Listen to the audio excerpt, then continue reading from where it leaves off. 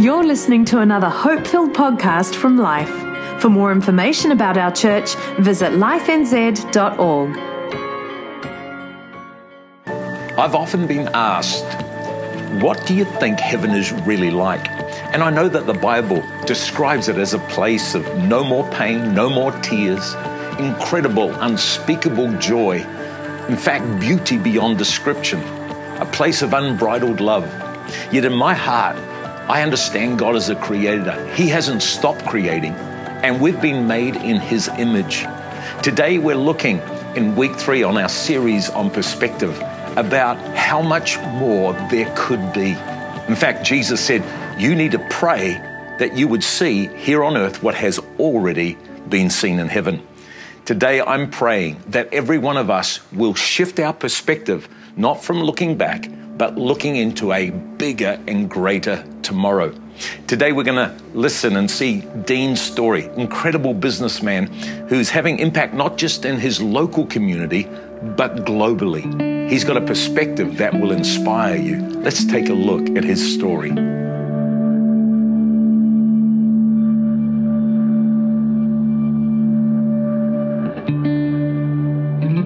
I'd studied architecture and then really wanted to be able to push the boundaries, I guess, of what I could do with my own education.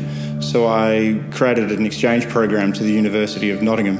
And it was while I was studying in Nottingham that I felt that I wanted to explore more of the world. So I registered with an organisation called Tear Fund to volunteer wherever they sent me in the world. And it was there that I just really got a taste for, or an understanding for poverty and a real taste for being able to, that desire to be able to do something to make an impact.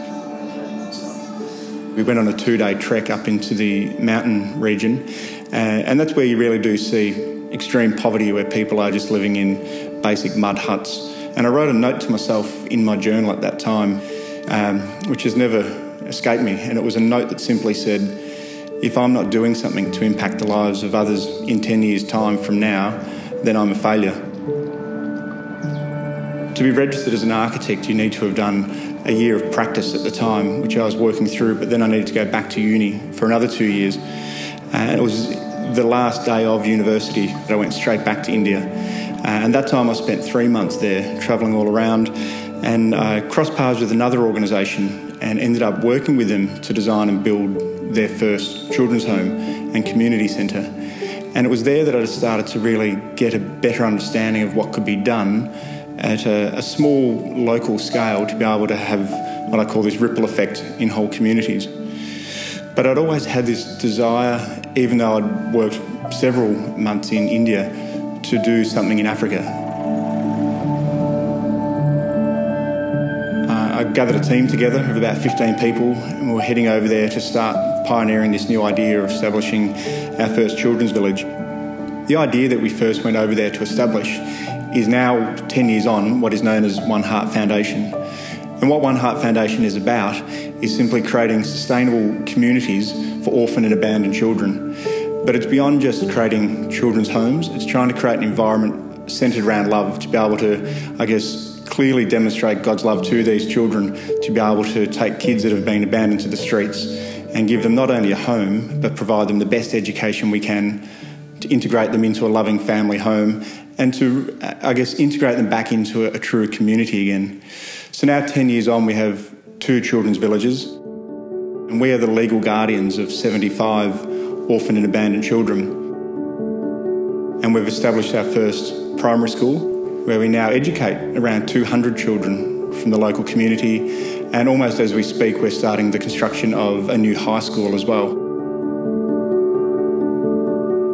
To God, every life is equal. Every life is of the same value. And I think that our call or my motivation is to be able to treat people in the way Christ would, and that is to not separate us and them or rich and poor. It's essentially, what are the needs of people and how can I be part of a process in helping them? I started to think one day, what is Kenya famous for? What's unique about it? And I realised running is a great way to be able to connect with people here. So fortunately we made some connections with some of the most famous athletes in Kenya, current world record holders and world champions. So we set up a program where we take teams of professionals from Australia to Kenya and base ourselves in the high altitude training camp. We get mentored by some of the athletes and coaches, but more importantly, we then get to spend some time in the village, get to spend time with the kids. If I stop and think about what it is that we're working towards, it can be captured in a picture I have in my mind that I won't stop until I can achieve. And it's simply sitting on a deck of a humble guest house that we're going to build on the banks of the river in our children's village in Kenya, but surrounded by the One Heart kids, but also my own children, sitting there, being part of that community, looking around, knowing that through the small sacrifice that we've made as a family, that I've made by establishing and growing this work, that it's those kids' lives that will be changed forever and generations beyond that. That for me is the most satisfying thing I could do.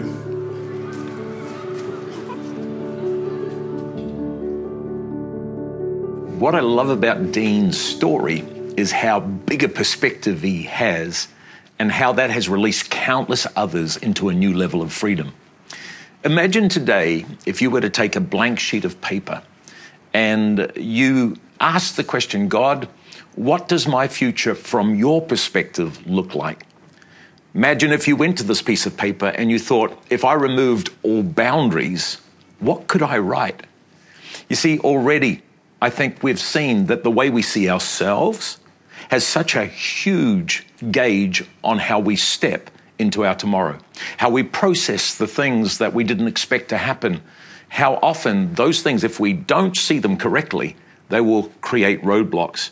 But I think also, as we look at perspective today in light of tomorrow, I'd like to challenge you to believe in this next season that you're going to reach further than you ever believed would be possible. I've been, even this last couple of weeks, living with this thought that God, because he's eternal, is already in my tomorrow. He's already there. And I feel like God's saying, would you just believe me for more? I'm already there. Will you trust that I'm in your tomorrow?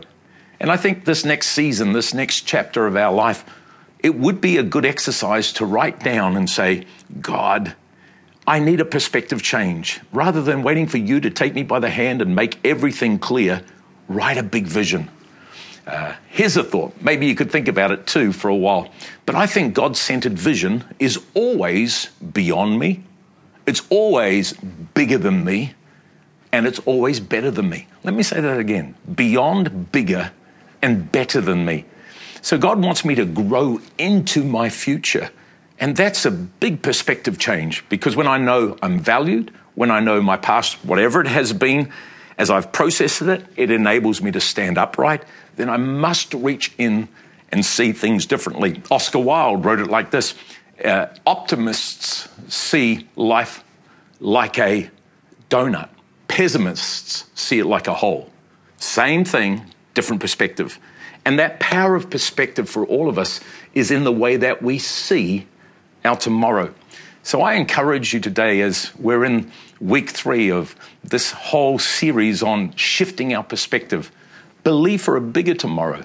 Don't get so caught up with getting it all right. Just know God is in a bigger tomorrow. And he says, would you reach and get close to me? You will ask what you will, because your heart's aligned, and it will be done for you. And God in heaven rejoices when you live with bigness. It's bigger than you right now. It's better than you right now. It even is beyond you. But that perspective must shift into believing for more. I've had the privilege of meeting many people, and Alex and Yvonne, I've known them for many, many years. I know you're going to enjoy their story. Alex travelled a lot. He was away approximately 6 months of the year, on and off, with short breaks in between. Not an easy thing coming home from being 6 weeks away and fitting in. I mean, your children always loved you, but they had a totally different regime to what I was used to, where I'd been living in hotels on my own and coping for myself, and everybody was sort of a team, and I really had to slot back into all of that and become a father.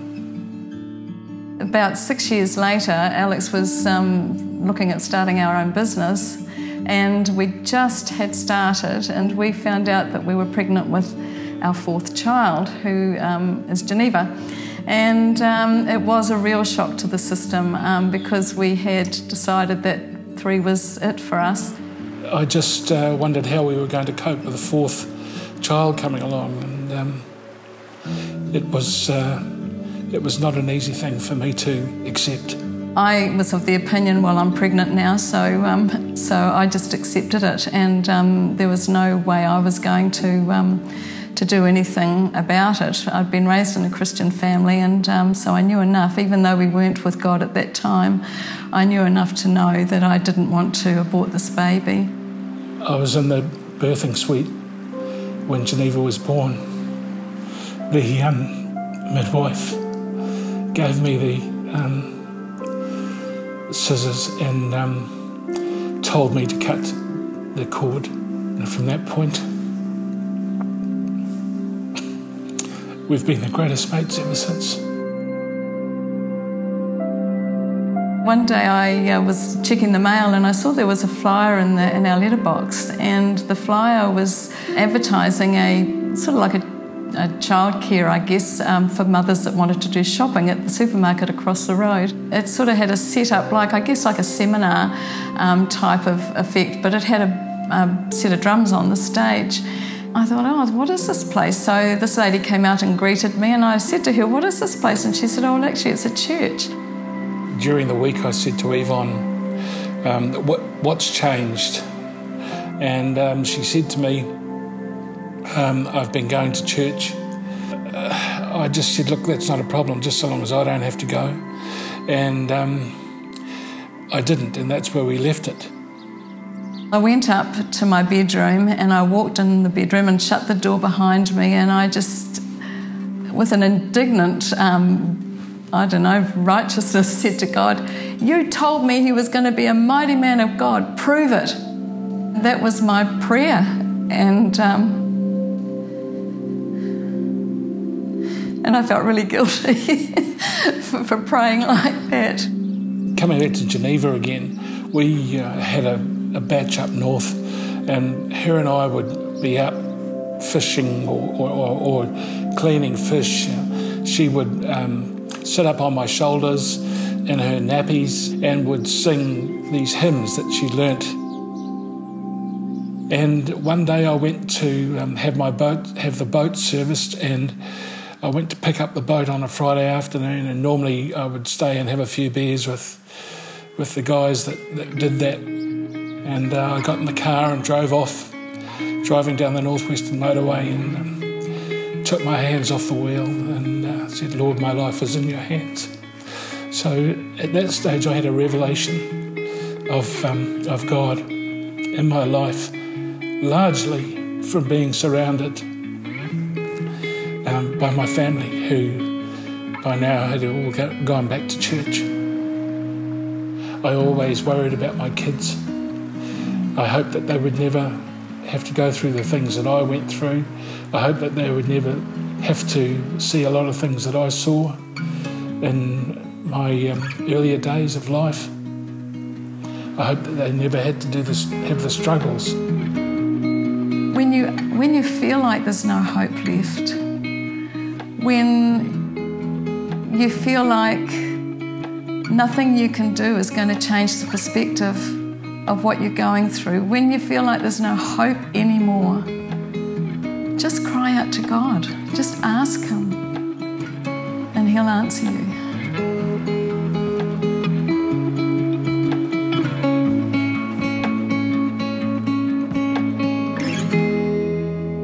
It's an amazing thing, isn't it, that no matter how much seed you have in your hand, God can use it. And what an incredible story. We've seen already that God-centered vision is so much bigger than us. In fact, it's beyond us, it's bigger than us, and it's better than us. But today I'm really excited because I've got with me a couple of friends again, Eleanor and Jono. Welcome. And they're great to have you here. We're talking today about perspective, and particularly, perspective about a greater tomorrow. But before we get into it, I'd love to hear a little bit about you guys and what you do. You're a physiotherapist. Tell me a little bit about yourself and what you do. So I am a physiotherapist. I work using a system called neurological integration, which is more about how the brain can actually fix the body and creates, like, reconnect signals when things have broken down or disconnected. Yeah. I'm a mother as well, and I've got 3 amazing kids and a wife, and but I work part-time as much as I can, and I love to help people. I was just going to say that since I've known you, you love the change that can happen in somebody's life and what you can do and be a part of that process. What about you, Jono? You've been through a very, very big few years. Yeah, the last few years have been quite crazy. About 4.5 years ago, we had a terrible car accident, but I sustained lots of bone breakages and a traumatic brain injury. So basically it's been a bit of a hard road to recovery. But it's been awesome to have Eleanor the whole way along to help me through it. Well, it's great to have both of you together because, again, when we face things, and we've looked already in the series on perspective how our past can be very loud in who we are, and being a part of that journey with you guys as well, to understand the incredibleness of the challenge to believe that tomorrow can be far bigger and better than our today, which is huge. Do you find that a lot in your patients?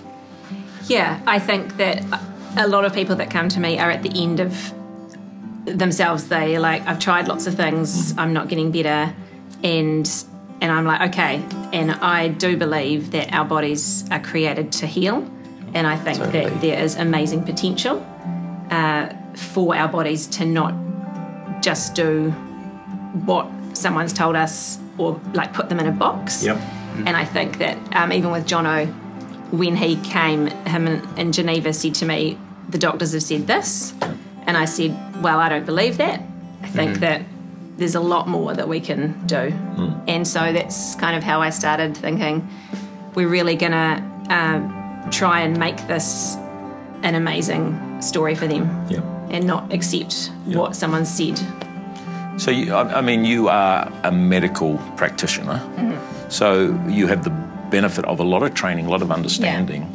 And yet what you do has a lot to do with the shifting of what we think in our mind and our brain to function and have a real role even in physical well-being. Yeah, absolutely. I think there's a term called neuroplasticity, which a lot of people throw around, but it's basically the brain's ability to form and reconnect, make new connections, basically. And so I never limit someone to just thinking, we'll accept that diagnosis. Like, actually, there's way more. And that's what we did with Jono. Totally. Yeah. And from your perspective, Jono, in this incredible challenge, particularly when medical science said, really, that's as far as you'll ever get. You'll never be someone that has the kind of life you had before, and the fact that you survived is a miracle in itself. Were there times where we're talking about shifting our perspective and believing for a far greater tomorrow because we're connected to God than we've ever seen? And that is a challenge for all of us, to begin with God, to start again in every season with a blank sheet of paper that says, God, what do you want? Where could we go with this? Were there times where you felt like, I might as well just give up? Plenty of times. There were like so many. But I think coming back to church every week and being grounded in my solid group of friends and with my amazing wife and with Eleanor's help, there's just so many amazing people around me, to kind of, I guess, lift me up, and just being there with God every day as my source of comfort and supply. He's really made all the difference, Did you have to tangibly go, what I'm feeling, what they're saying, I am going to live a different perspective? Because perspective is such an influential thing. When wherever we stand, we could focus in on anything. We could focus in on the greatest noise coming to us. We could focus on the reality. And maybe even today you're going, at my reality, there is no shifting point with this. Whereas we want to challenge that God has got answers that are bigger, beyond, and better than us currently. But, if there was somebody feeling, I'm sure in today's society, there are many that come to you, like you said, that go, that's the end. I just don't have hope. how do you shift perspective in your own life, for both of you, and in the lives of others? What have you learned to do? I think sometimes you have to step back and just take yourself out of the situation for a second. Even if I'm with a patient and I'm thinking, how can I help this person? Sometimes it's just a stop and a breathe. Wow. And I ask God to help me. Yeah. And then I can... I think God does speak to me, and then it gives me a bit of a shift in the way I'm doing things or thinking. And I think I did that several times with Jono. So did you have to say to Jono, come on, like that, or you really need to take hold of the possibility of tomorrow? I think sometimes we would get to a point where we're like, okay, that bit hasn't improved like I was hoping. So then we'd come back and go, okay, let's do something a bit different, and then we would work on it.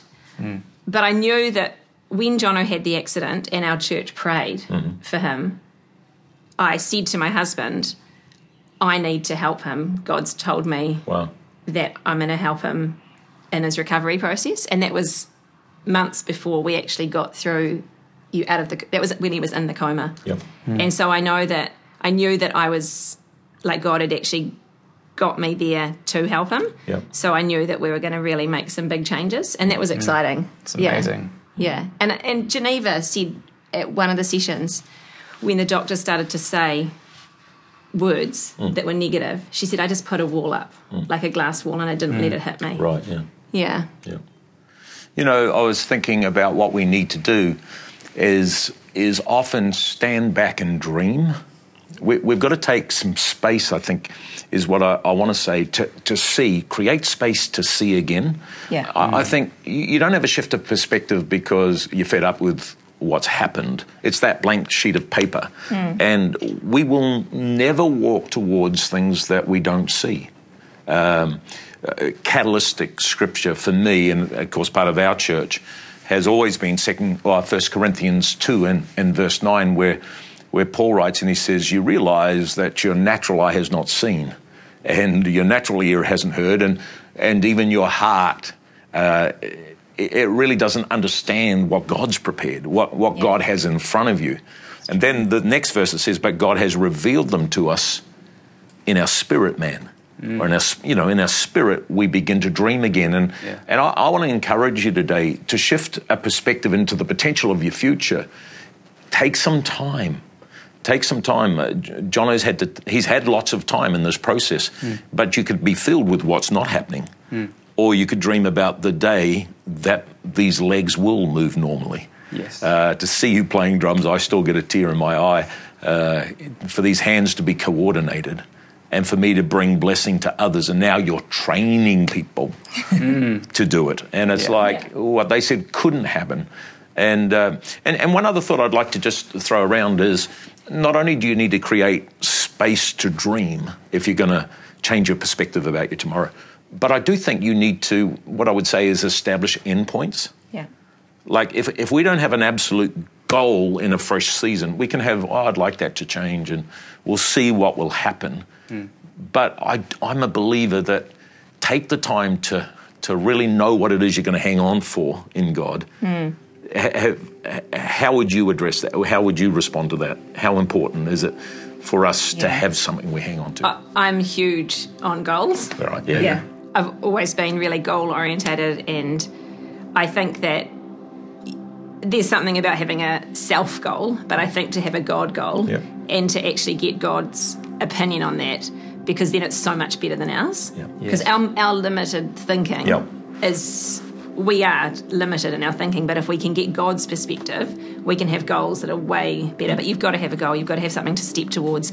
And with you in treatment, I had a plan, I had it written out. What are we going to do? What I want to see improve each time. Sometimes we're working on more like your cognitive and brain functioning, and other times we're working specifically on the arm and the legs and the back, because there was extensive injuries, and I knew that he needed to drum again, because for his soul, that was who you were. And I was like, he has to drum again. Awesome. So that was one of our goals. And so we really did focus on the arm, and then you had another surgery. Yeah. And got some more movement. Wow. And then on social media the other day, he's drumming at He's killing it. 200 beats per minute. 220 beats per minute. Did you have a set goal that I'm going to drum again? Yeah, definitely. Yeah. Amazing. Definitely. Actually, at the rehab house, they were kind enough to let me set up my drums in a little studio to practice, to get back in. When I first started, it was like diabolical, honestly. I couldn't even put anything together. But after a number of months, I eventually got there. And it's been a number of years now. So. Wow. And how many surgeries? Oh, I don't know how many, foot, leg, arm. Multiple times, yeah. Yeah, totally. Heaps. Phenomenal. Yeah. It is a challenge. Again, we've seen that Jesus said in John 15, get close to me and you're going to ask for things. And Dad in heaven is going to be glorified when you break into new territory. And I think if we can create a space every season, every week even, just to dream, to see beyond, and have some of those endpoints, as we've seen with Dean's story earlier, it's an amazing thing that he can impact the world. Alex and Yvonne experienced so much in their past that they had the right to give up, but model a healthy perspective. And it is the way that we see tomorrow, and the way we focus in on that right perspective that brings us to a world that's beyond us, bigger and better than us. And never forget that God has made you for so much more than you could dream about. And have some tangible goals, and make sure that you're committed to a God of more. And wherever you find yourself, whether you're watching today on TV, you're online, or one of our campuses, we just trust that these thoughts and stories are going to inspire you in your next season to believe for so much more. In fact, come on, let's take a moment just to pray. Father, we thank you that you are forever creating. You're a God that reaches towards us and tries to lift us to new levels that naturally we so often get conditioned to accept where we're at. I pray today that every person will take a moment to allow your thoughts to become our thoughts, for your spirit to ignite within us a dream for so much more. Bless everybody today, we pray, in the name of Jesus. We hope you enjoyed this podcast from Life. If you have questions or want to contact someone about this message, visit lifenz.org.